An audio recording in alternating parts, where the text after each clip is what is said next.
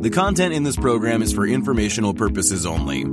You should not construe any information or other material as investment, financial, tax, or other advice. The views expressed by the participants are solely their own. A participant may have taken or recommended any investment position discussed, but may close such position or alter its recommendation at any time without notice. Nothing contained in this program constitutes a solicitation, recommendation, endorsement, or offer to buy or sell any securities or other financial instruments in any jurisdiction. Please consult your own investment or financial advisor for advice related to all investment decisions.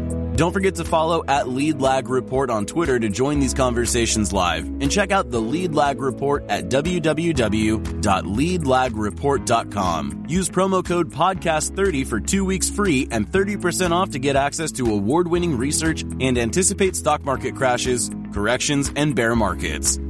And now, on to our Lead Lag Live discussion, hosted by Michael Gayed.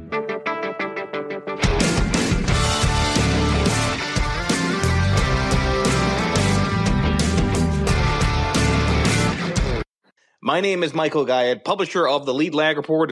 Joining me for the hour is returning champion Keith Weiner. We're going to be talking about a lot of different big topics here. But Keith, introduce yourself to the audience. Who are you? What's your background? How'd you get involved in markets, in metals, and what do you do now? Founder and CEO of a company called Monetary Metals. We pay interest on gold. I consider myself to be a serial entrepreneur. Founded and built a software company called Diamondware. Sold that to Nortel Networks. August 19 of 2008 was the transaction. So while I was sitting there in 100% cash, just about watching the world go over the edge in the fall of 2008, started to study markets and economics, came to realize there was a very great problem, came to realize that gold has something to do with the solution, wanted my next venture to be part of the solution, founded Monetary Metals a few years later in 2012. And, came to realize that interest is the key to the whole thing. Interest is what will cause gold to circulate and restart the gold standard that President Roosevelt killed in 1933. So you mentioned you were staring over the edge in 2008. I wonder if you think that we're maybe staring at a similar type of moment. You got this regional bank crisis, you get the debt ceiling, you got a hell of a lot of complacency, you've got commercial real estate, housing maybe being a problem. Are there any parallels to how you felt then with how you feel now? It's, we're leaving aside the debt ceiling, which I think is a big nothing burger. And I think it's just an opportunity for the two parties to, engage in some grandstanding and some posturing. But we're in exactly the same place that we're in 2008. Only, everyone uses the expression kicking the can down the road. Well, we're farther down the road and the can has more kicks in it, right? So it's the same mess. What did they do? I mean, it was a crisis of too much debt. So what did they do? Lower the interest rate and, create even more debt. And the last crisis was precipitated when the Fed thought that it could hike interest rates. And so now we're staring at the next crisis because the Fed thinks they can hike interest rates. And absolutely, I see a lot of parallels, except things are bigger and more severe now than they were in 2008. I guess the question is what can be done about it. I mean, I remember in 2008, I think it was Jim Grant who said, we've been kicking the can down the road so much the can's kicking back, right, was sort of his argument back then. And I think there is some truth to that, right? I mean, the can kicking back now is inflation, right? That there's a cost to, everything that the government's done and the Fed has done. But that doesn't mean that you have to absolutely collapse tomorrow. I mean, this is a process in terms of that backdrop. So how do you think through, again, given that you've done very well for yourself with your portfolios, we'll talk about gold, but how do you think through asset allocation in an environment which is very, very deceptive, tricky, but also could, for a moment in time, rally, just like we see prior to, major crashes in general? It's really, really hard. And I know that sounds like a cliche, and Yogi Berra, predictions about the future are difficult. Predictions are difficult, especially about the future. It's one thing to look at the economics and say there are certain economic laws, there are certain things that work the way they work, and place your bets appropriately. It's another to say, okay, there's a bunch of politicians in charge, and that's what they are. At the end of the day, when you socialize something, and that's what the Fed is, it's the socialization of credit. When you socialize something, it replaces any kind of market process with a political process. And these people posture as economists, but really their intent is to centrally plan, our little lives for us. And you're trying to guess what they're going to do next. And politics makes very strange alliances, bedfellows.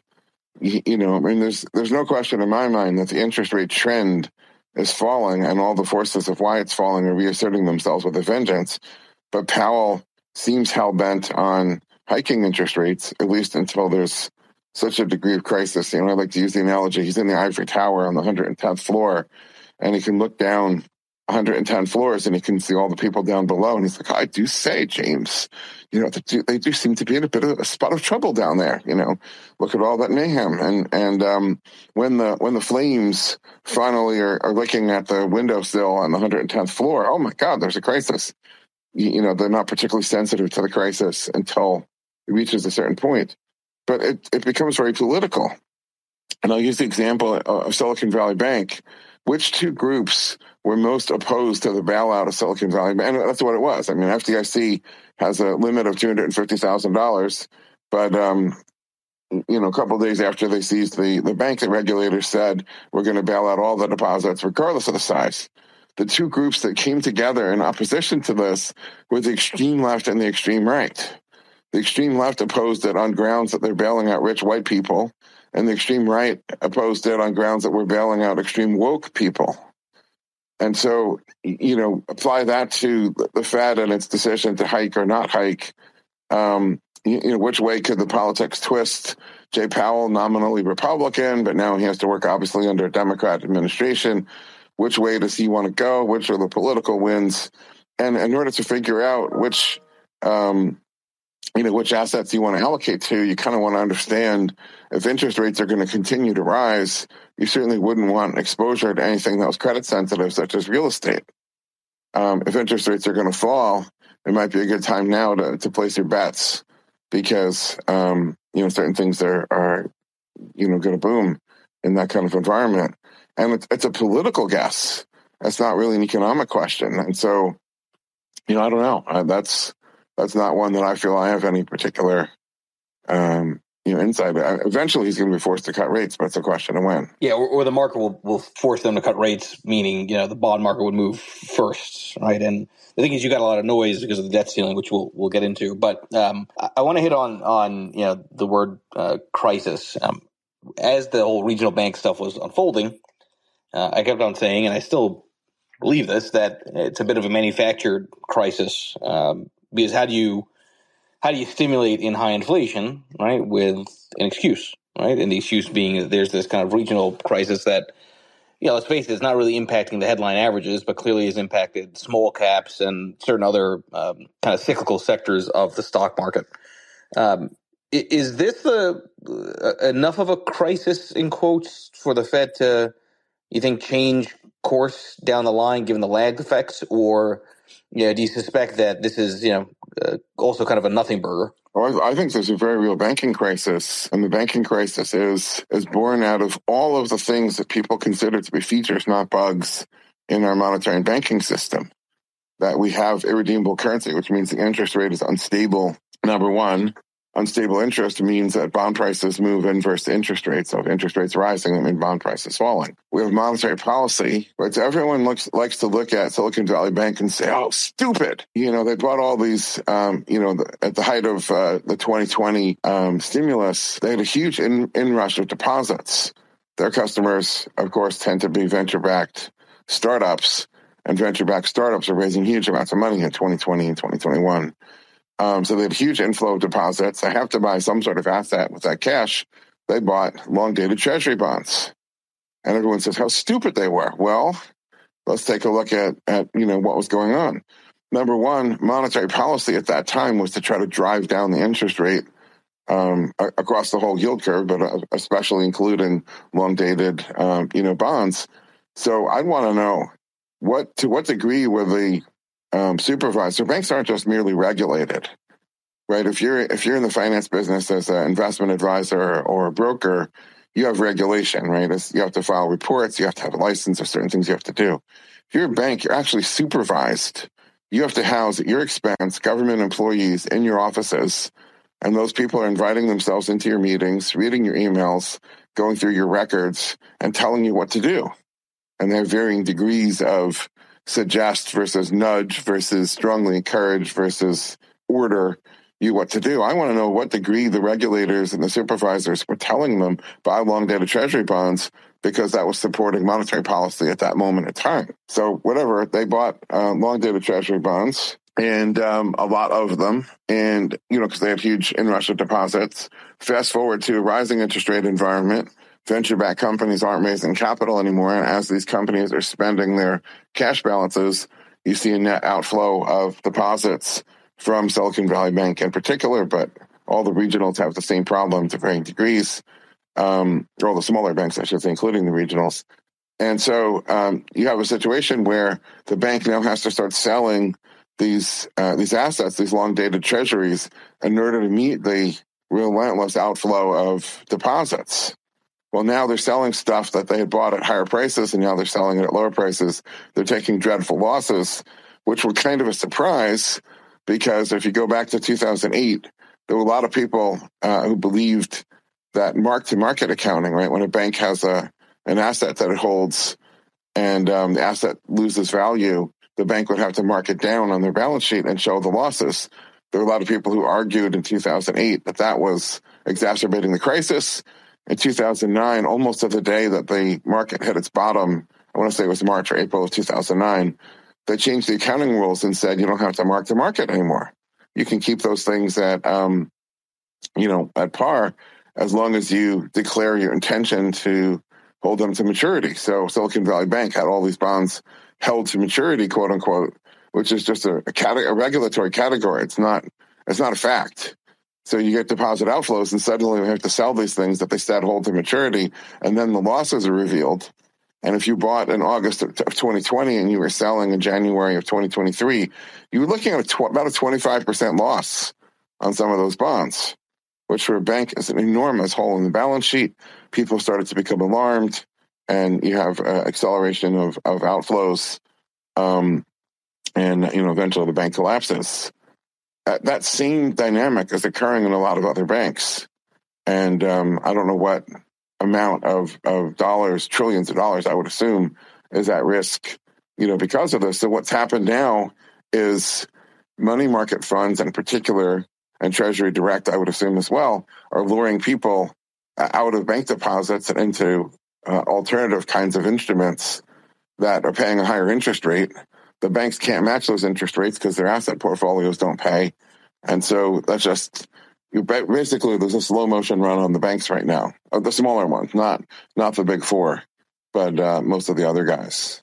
Yeah, we're back to too big to fail, but not for all banks, right? I think is the dynamic. I'm glad you mentioned that point about the mark to market. I remember that period quite well, and I think there is a lot of validity to the idea that removing the mark to market is what caused the con of confidence to come back into markets, right, and kind of create a self-perpetuated low and rally since then. No way to prove it, but do you suspect that if we were back in a mark-to-market kind of world, that this would look even worse than 2008 when you look at the duration side, the way that it cratered last year? Yeah, I mean, it's hard for me to guess, and I haven't run those numbers, and my guess would be, it would look worse than 2008. But I think more importantly, it would give the bankers themselves, I think everybody tends to focus on whatever the official number is. It's very hard to hold simultaneously in your head, well, for statutory purposes, we're perfectly solvent, and we have, whatever, $15 billion in equity, but really we have negative equity. We're actually insolvent.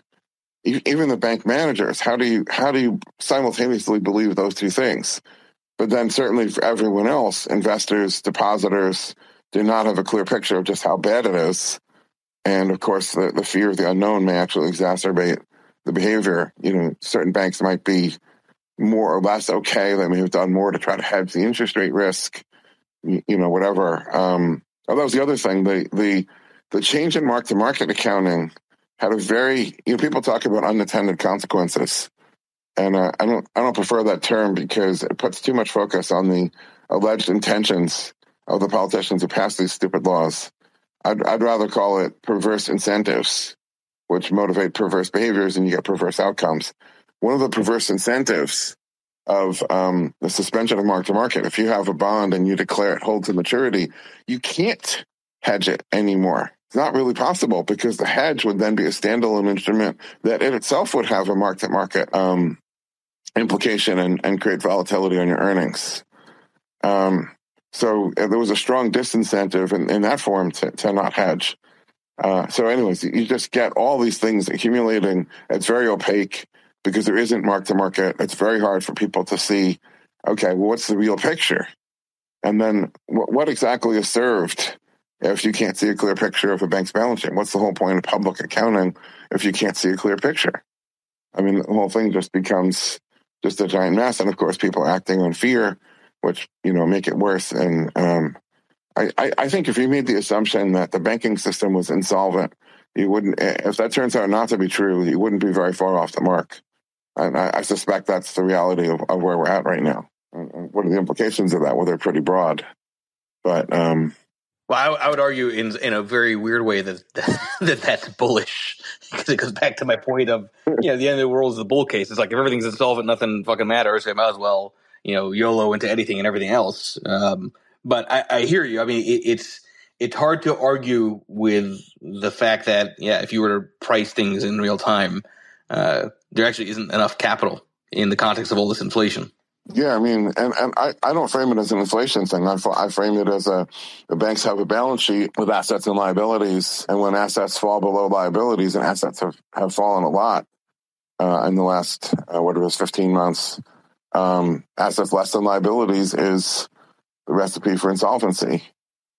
Very simple. So that's a pretty compelling argument if you're Jay Powell to reverse and start lowering interest rates to get asset prices to come back up, and then the banks can be magically recapitalized, which is a whole other set of problems. I guess I want to say one thing by way of caveat, Michael, for anybody listening to this. Sometimes people may think, well, I'm just an apologist for the system, or I'm just cheering on the dollar and the treasury and the debt and all that. I'm absolutely not. The system is horribly perverse. It's wickedly harmful to everybody.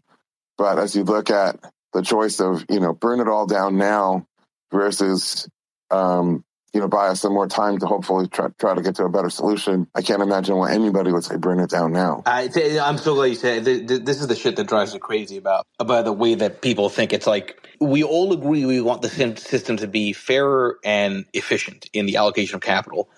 And the response is, well, you got to burn it down for that to be the case. Do you know how painful that's going to be? I mean, it's like I don't know how people think. You want the system to fix itself, ideally faster than not. But if you're going to do it through an event, I promise you don't want that event to happen in your lifetime. Yeah, I was going to say I've written a lot about 476 AD as that sort of event. And sure, absolutely, it's true. We went back to honest gold coinage after 476 AD. Of course, more than 90% of the population perished. And then you had, several centuries of essentially constant open war.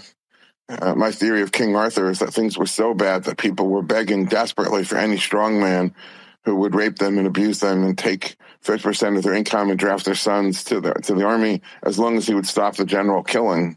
And then, finally you have a medieval period, many centuries after Rome collapses, and then a Renaissance, and the world finally got back to Roman levels of engineering and technology, 1,400 years, 1,500 years after, after Rome fell. It's the sort of calamity that, you don't necessarily want to be anywhere near that when that happened. We'll be back after a quick break. Hello, listeners. Michael Guyette here from Lead Lag Live. Are you ready to take a deep dive into market trends, risk management, and investment strategies? Then you need the Lead Lag Report. Our in-depth analysis helps you understand the financial markets like never before. And guess what? We're giving you a chance to experience it at a discounted rate. Visit theleadlag.report/leadlaglive and get an exclusive 30% off on your subscription. Don't miss out. Level up your investment game with the Lead Lag Report. And now, back to our discussion. Speaking about hedges, I think that's a good transition to metals, gold in particular, which, it's kind of hovering around its, kind of high that looks like it was touched a few times, going back to 2020. What's it going to take for gold to really kind of break out and have sort of a real secular cycle? Does it need a catalyst? Does it just need institutional momentum players? What would it take for people to be convinced to play a trend in gold? Well, first I'll give the short answer, but then, as I'm sure you suspected, I want to add a few more remarks to that. I think when and it's not an if, it's a when Powell reverses and we're going back to ZIRP and beyond, zero interest rate policy, you're going to see a hell of a rally in the gold price. That said, I think we're in a bull market now. I think that the trend of, let's call it post-2011 through 2018, 2019, I think that's done. I think there's just different patterns of behavior in the market, globally. And I don't think we're in that, sell the blip kind of place that we were for so long. I think we're in a buy the dip kind of place. All of that said, I always have to put the caveat around this. I don't think gold actually moves anywhere. It's the dollar that moves down, not gold that moves up. And so what we're really saying is, what's the next secular bear market in the dollar, or what's going to take for the dollar to move down big time from 15, 16 milligrams of gold to, let's say, 7 milligrams of gold per dollar. What is it going to take? Well, as they continue to erode the soundness of the dollar and confidence in the dollar institutions, it's logical for people to want to dump their dollars more. And that's what the gold trade is. It's when you don't want to invest or speculate in anything else, even including, the generally accepted medium of exchange. When you're just done with that and don't trust it anymore, then gold is the thing to buy. It's the only thing to buy. It's the only thing that is both a financial asset and not the liability of some other counterparty. So there's things that aren't liabilities. You could buy antique cars, you could buy whiskey, you could buy real estate, artwork, but those things they're not financial assets. They have wide bid-ask spreads. And of course, they're quite subject to credit conditions. Gold is a financial asset, but it doesn't have those problems. And so it's interesting to me that as unloved as gold is, as it's either not talked about or people dismiss it with an airy hand wave, how stupid it is to buy gold. Look at where the price is, near all-time highs in dollar terms, and even stronger in most other currencies. Speaking about the dollar, sort of a link to that, I'm looking at the thread in the space, and there's a comment saying, has anyone considered that things, in quotes, might have changed? Does anyone consider that over half the world's population is maybe done with the U.S. and the weaponization of the dollar? Now, I will preface this by saying that all the times I've said in the last couple of weeks that I think the dollar is going to make the greatest comeback since Lazarus, that's more of a short-term trading sentiment, not sort of a secular long-term trend argument. But what are your thoughts on sort of just in the context of this idea of this bear market in the dollar, how that interplays with the broader narratives around de-dollarization, which, let's face it, a lot of people talk about it, but I'm a little skeptical myself. So first, a quick remark about bear market and dollar. It's really, since the highs in the DXY, what was that, 5 months ago now? I'm kind of losing track of that. It's the other currencies going up, not the dollar going down. The other currencies are all dollar derivatives. So it's the other currencies going up against the dollar, which is what's supposed to happen when the Fed becomes more accommodative. That's supposed to be good for everybody. And the way the Fed becomes more accommodative, I had a bit of a discussion. We had Danielle DiMartino Booth on our podcast, The Gold Exchange. And, of course, she very famously said it's not QE. This term bank loan facility, or whatever they call it, in the wake of Silicon Valley Bank. And I said, whether or not you use that label QE is not that interesting to me, but it seems to me that the Fed is take a thing with one hand by, saying we're hiking interest rates and all that, but they're giving with another. They're lending cash against bank assets, but not at current market value. They're doing it at par, whatever the banks paid for it originally. And so that is providing some critical liquidity to the market. That allows things to rally, or at least not crash the way they otherwise would. The other currencies are rallying. There's nothing to do with, quote unquote, de-dollarization. So I'll offer a couple of thoughts on de-dollarization. One, the other currencies are all dollar derivatives. Even if you look at some particular central bank's balance sheet and see that the quantity of dollars as a percentage went down, and instead they had, whether it's euros or yuan or whatever on it, replacing the dollar with one of its derivatives doesn't fundamentally change anything. It's rearranging the deck chairs on the Titanic. That's the first thing. The second thing is the other currencies have reasons to be even less trusted than the U.S. currency. It's just that there's less data about those other currencies. There's less transparency. And so everyone loves to, the dollar is their favorite punching bag because there's so much more visibility and transparency as to what's going on versus the yuan. On a business trip, I visited mainland China. This was pre-COVID, and obviously I haven't been back since, to see if there was a market there for folks that wanted to obviously get some money outside of the Chinese system, get it into gold rather than dollars, and get a return on their gold or an interest on their gold. And what I discovered there after meeting several wealth advisors is, wealth advisors there do the same thing as they do in the U.S. or Western countries, which is to help people understand their goals and their risk tolerances, risk preferences, and put together allocations that make sense, keep people kind of on the straight and narrow. But in addition to that, they have one, I would almost say, overarching function, which is they navigate the ever-changing capital controls. Everybody with any degree of wealth in China is desperately trying to get their capital out of yuan and out of China.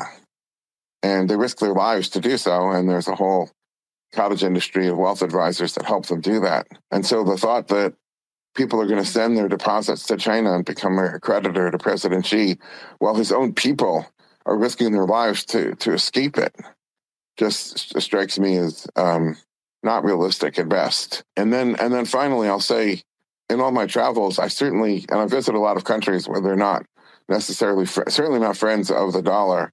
Not in some cases, not even necessarily friends with the U.S. or not that friendly. Everybody hates it. They realize the dollar is killing them. That's well understood, and that's not news. I mean, that's just been that way for many, many decades. But there's no realistic hope in these parts of the world that there's anything that really replaces the dollar. It's one thing, and it's the way voters talk versus the way they actually behave. People vote for things like light rail. Why? Is that because they intend to actually take light rail and get rid of their car? No, of course not. They vote for light rail because they think everyone else is going to take light rail to get rid of all these cars that are in my way, and I won't have rush hour traffic anymore. There's that difference between what people say and what they do. In their behaviors, there is no, what is that? There is no, Tina, there is no alternative. That's how, folks behave. I've met with pension funds in countries that are definitely not friendly to the dollar. The pension funds are denominated in dollars. They don't denominate the pension fund in the local currency. The local currency is toilet paper, and they know it. And they don't denominate it in euros. They don't denominate it in yuan. It's denominated in dollars. It has dollar investments all over it, all around the world. There really isn't any viable alternative. The network effect of the dollar is so strong that you could almost look at all the other paper currencies as like West Virginia coal mining towns with a company, scrip, or the other currencies versus the US dollar. There really is no irredeemable currency that can replace it. There is one thing that could replace it, but as I always say, ain't nobody want that. And that's that shiny yellow metal that nobody wants to talk about in that sense.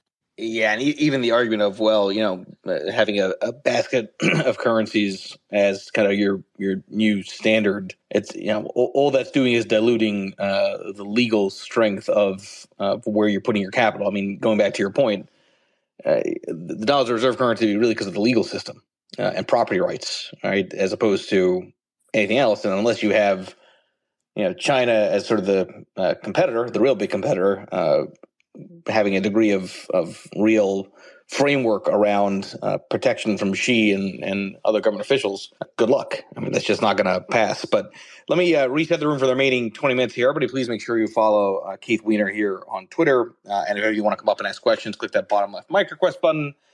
You had mentioned unintended consequences. You don't like that term. You can argue there's a lot of complacency. I hear you on the nothing burger. They're going to pass the debt ceiling, all this stuff.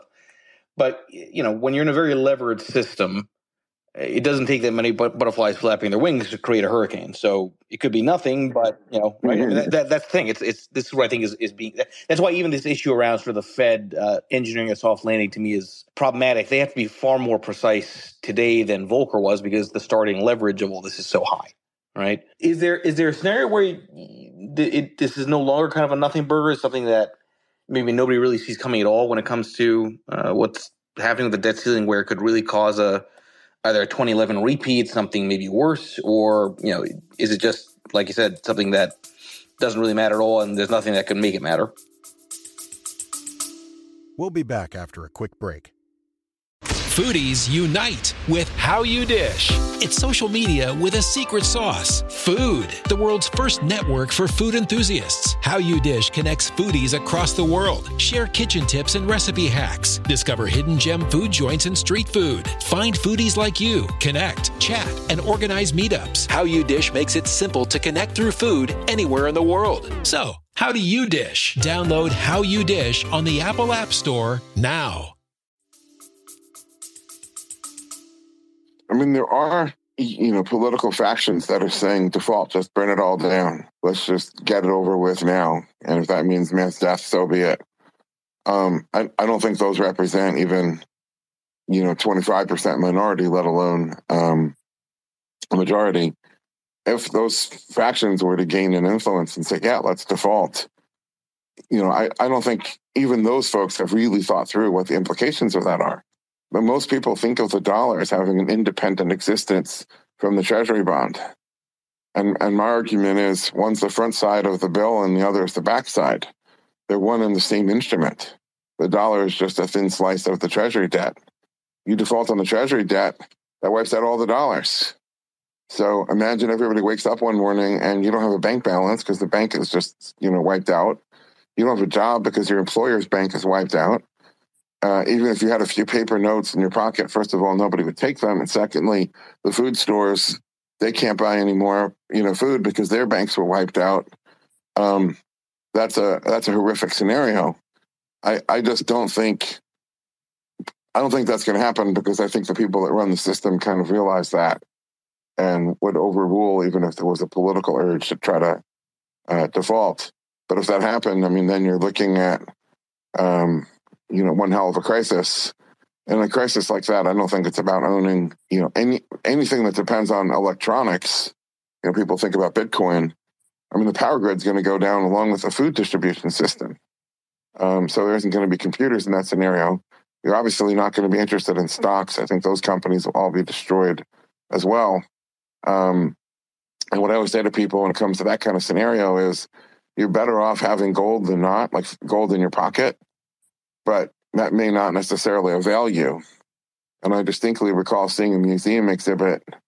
I don't know if this was the British Museum or an exhibit I saw in Zurich, but it was gold coin, gold hoards that were dug up in the post-war, building boom after World War II. There was a lot of taller buildings being built all around Europe, and in excavating for the basements and sub-basements, they unearthed all these treasure troves of gold coins that, in this particular exhibit, dated to the fall of Rome, to 476 AD. And some of these collections were, a few tens of ounces, and some of them were a few hundreds, or a few cases, a few thousands of ounces. These are very wealthy people that had a huge amount. I mean, 1,000 ounces of gold then, as now, was a fortune. These are very wealthy people, but obviously the gold did not avail them. That in the calamity and the chaos of what was going on when Rome fell, either these people fled with their lives and were never able to get back, or they somehow died either in the killing or in the long, hard road, to get wherever they were going.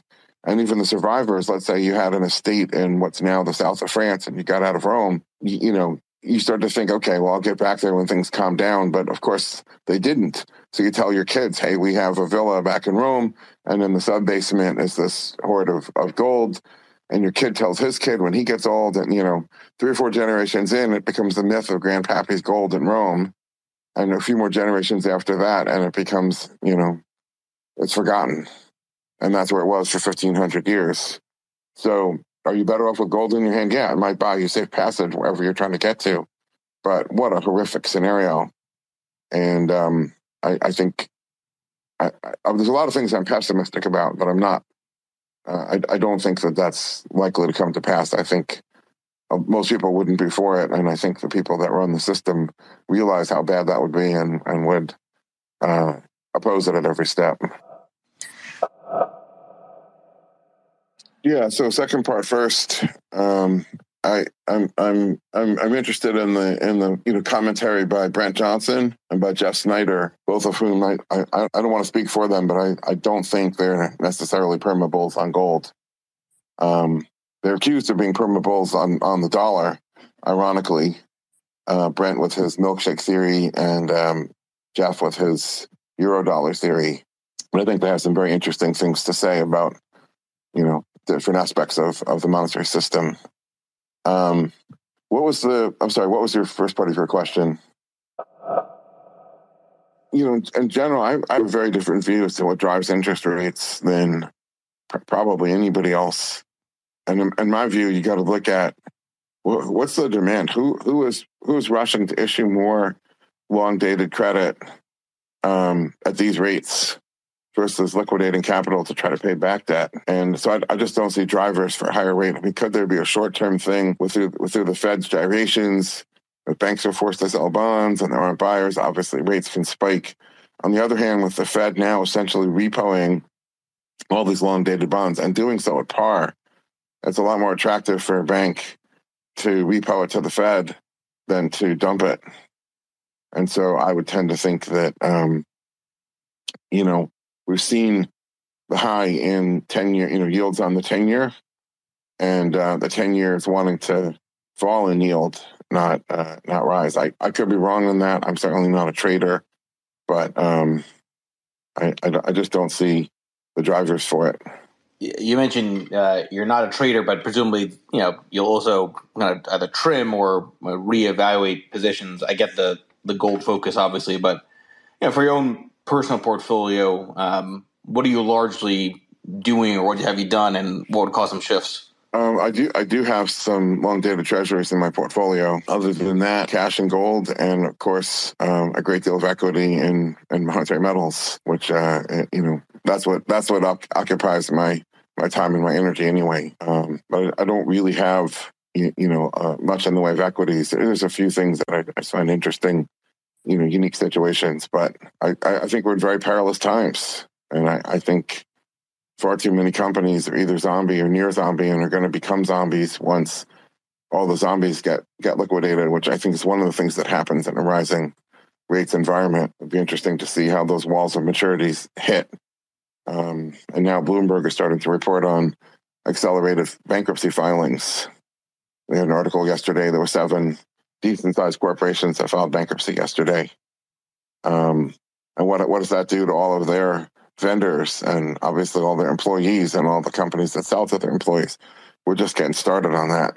Have you seen an uptick in people that are interested in what you're doing with monetary metals and the interest side of gold, or is it just kind of a gradual uptrend? I say that just to get a sense of sort of the pulse of people that who are familiar with you, if they're pulling the trigger on some of the stuff that you offer. Yeah, there absolutely is. I mean, it's generally been an exponential uptrend since the beginning, and every time there's been a stutter or hiccup or crisis, there's an acceleration. So when COVID hit, that was a huge uplift for us.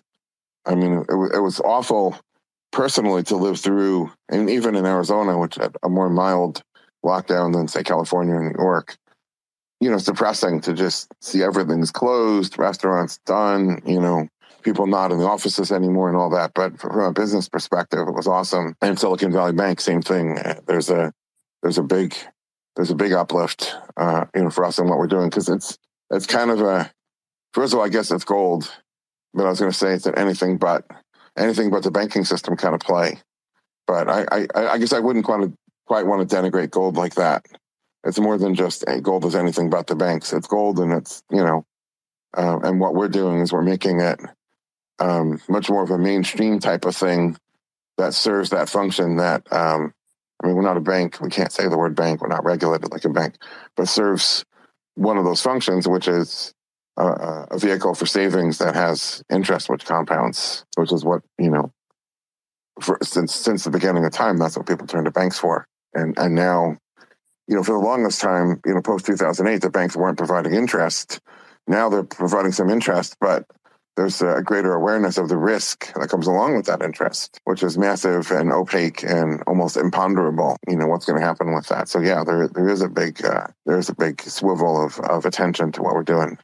Is the do you still think there's this kind of narrative of this competition of gold to Bitcoin and cryptocurrencies? That that narrative was out there for a while. It's like this battle between the two, and for investment flows, which I never myself believe that argument. But do you find that maybe there's more differentiated thinking in terms of either or? Well, I think the idea that either one has to go up or the other, but not both, is just wrong at a mechanical level, right? Everybody who sells gold, there's a buyer of that gold. And everybody who buys Bitcoin, there's a seller of that Bitcoin. And the dollars are trapped in a closed loop system. So if the price of Bitcoin ticks up and you sell your Bitcoin, now you have the dollars. What are you going to buy next? It may very well be gold. We have any number of clients and shareholders who invested, in our equity, for example, with some of the winnings they had from crypto. So they're not mutually exclusive, even just purely at a mechanical level. I think the shine is off crypto. I think it's had this huge collapse, obviously from, November 2021. People, realize that it has this incredible downside. But I think they perform two different functions. So something that sometimes the crypto people try to say, gotcha, look at what Keith said. I would say crypto is obviously superior to gold at skyrocketing and also, of course, crashing, right? If your goal is to make 10x your money, gold is just not going to do that for you. And crypto might, but gold won't. So on the other hand, crypto can't finance anything productive in the real world. And that's exactly what we're doing with gold. So we've proven that gold can do that. It is doing it. And it's producing a sound and steady, return. Whereas in crypto, I used to say, there's no such thing as interest in crypto. Nobody can borrow it. And then, Keith, you're wrong. Look at all these crypto lending platforms like Celsius. Well, as it turned out, there was nothing sound about it. It was just all in on the Ponzi scheme. You call it borrowing, and then you basically buy more of the same. And as long as the price is going up, everybody wins. And but that's not finance of real productive things in the real world. If somebody gives us 100 ounces and we lease it to a refiner, we're financing something that's a real business that's serving a real market need. And regardless of whether the price of gold were to double to 4,000 or be cut in half to 1,000, the refiner has those ounces doing something productive with those ounces and is paying that return at the end of the year. You get back that 100 ounces plus, let's say, 3% if you have 103 ounces. So there's a soundness to financing real things that, crypto so far hasn't, really attempted to do, hasn't really entered the field. And I think people that are interested in monetary metals kind of realize that if there's going to be an end, and we're talking about this incipient crisis, it's the same as 2008, only bigger, because they kicked the can down the road. The can has now grown, legs or arms like Trogdor. The can is kicking back or punching back now. What's the way out of this? We have to transition to another monetary system. The Bitcoiners would say Bitcoin, but Bitcoin can't finance anything productive. It's got to be gold. And, that's the why of monetary metals. We didn't just pick gold because we're betting on its price or its shiny rock or whatever. It's that, gold is the antidote. Gold is the only thing. It worked for thousands of years. It'll work again. And we need a graceful transition path to get there. And that's what interests us about. It's ultimately the regulator of flow of how something is going to circulate in the market. And if there's no interest, you don't really get, circulation. You just get hoarding. People buy it, wait for the price to go up, sell it, or get bored waiting for the price to go up, eventually sell it, or they sell to, cut their losses. You just have buying and selling, but you don't have actual circulation, which requires borrowing, lending, leasing, paying interest, and so forth. For those that want to track more of your thoughts on markets, I think you mentioned your podcast, but for those that want to just get more involved in the way that you think about the world, or maybe learn more about what you're doing with earning interest on gold, where do you point them to? Well, on Twitter, I'm at Real Keith Weiner, and the company is monetary-metals with an S, plural, monetary-metals.com. And we have a ton of articles on, how the system is failing, that it's going to ultimately be drowning in a sea of negative interest rates rather than hyperinflating with, skyrocketing consumer prices. But we've got a ton of stuff on that, and obviously about our products and how people can participate, and, what's for general investors, what's for accredited investors only, all that stuff. That's a good place to wrap this Twitter space up before my next call here. Everybody, please make sure you follow Keith Weiner here on Twitter. I appreciate those that keep attending these spaces efforts. I've got 2 more throughout the day, including one at 10 p.m. Eastern. So going to be a long day and night for me. Thank you, Keith. Really enjoy listening. I find myself nodding to a lot of things that you were saying throughout this conversation here. Thanks for having me, Michael. Thank you, everybody. Cheers. The content in this program is for informational purposes only. You should not construe any information or other material as investment, financial, tax, or other advice. The views expressed by the participants are solely their own. A participant may have taken or recommended any investment position discussed, but may close such position or alter its recommendation at any time without notice. Nothing contained in this program constitutes a solicitation, recommendation, endorsement, or offer to buy or sell any securities or other financial instruments in any jurisdiction. Please consult your own investment or financial advisor for advice related to all investment decisions. Don't forget to follow at Lead Lag Report on X, Instagram, Threads, and YouTube, and check out the Lead Lag Report at www.leadlagreport.com. Use promo code podcast30 for 2 weeks free and 30% off to get access to award-winning research and anticipate stock market crashes, corrections, and bear markets.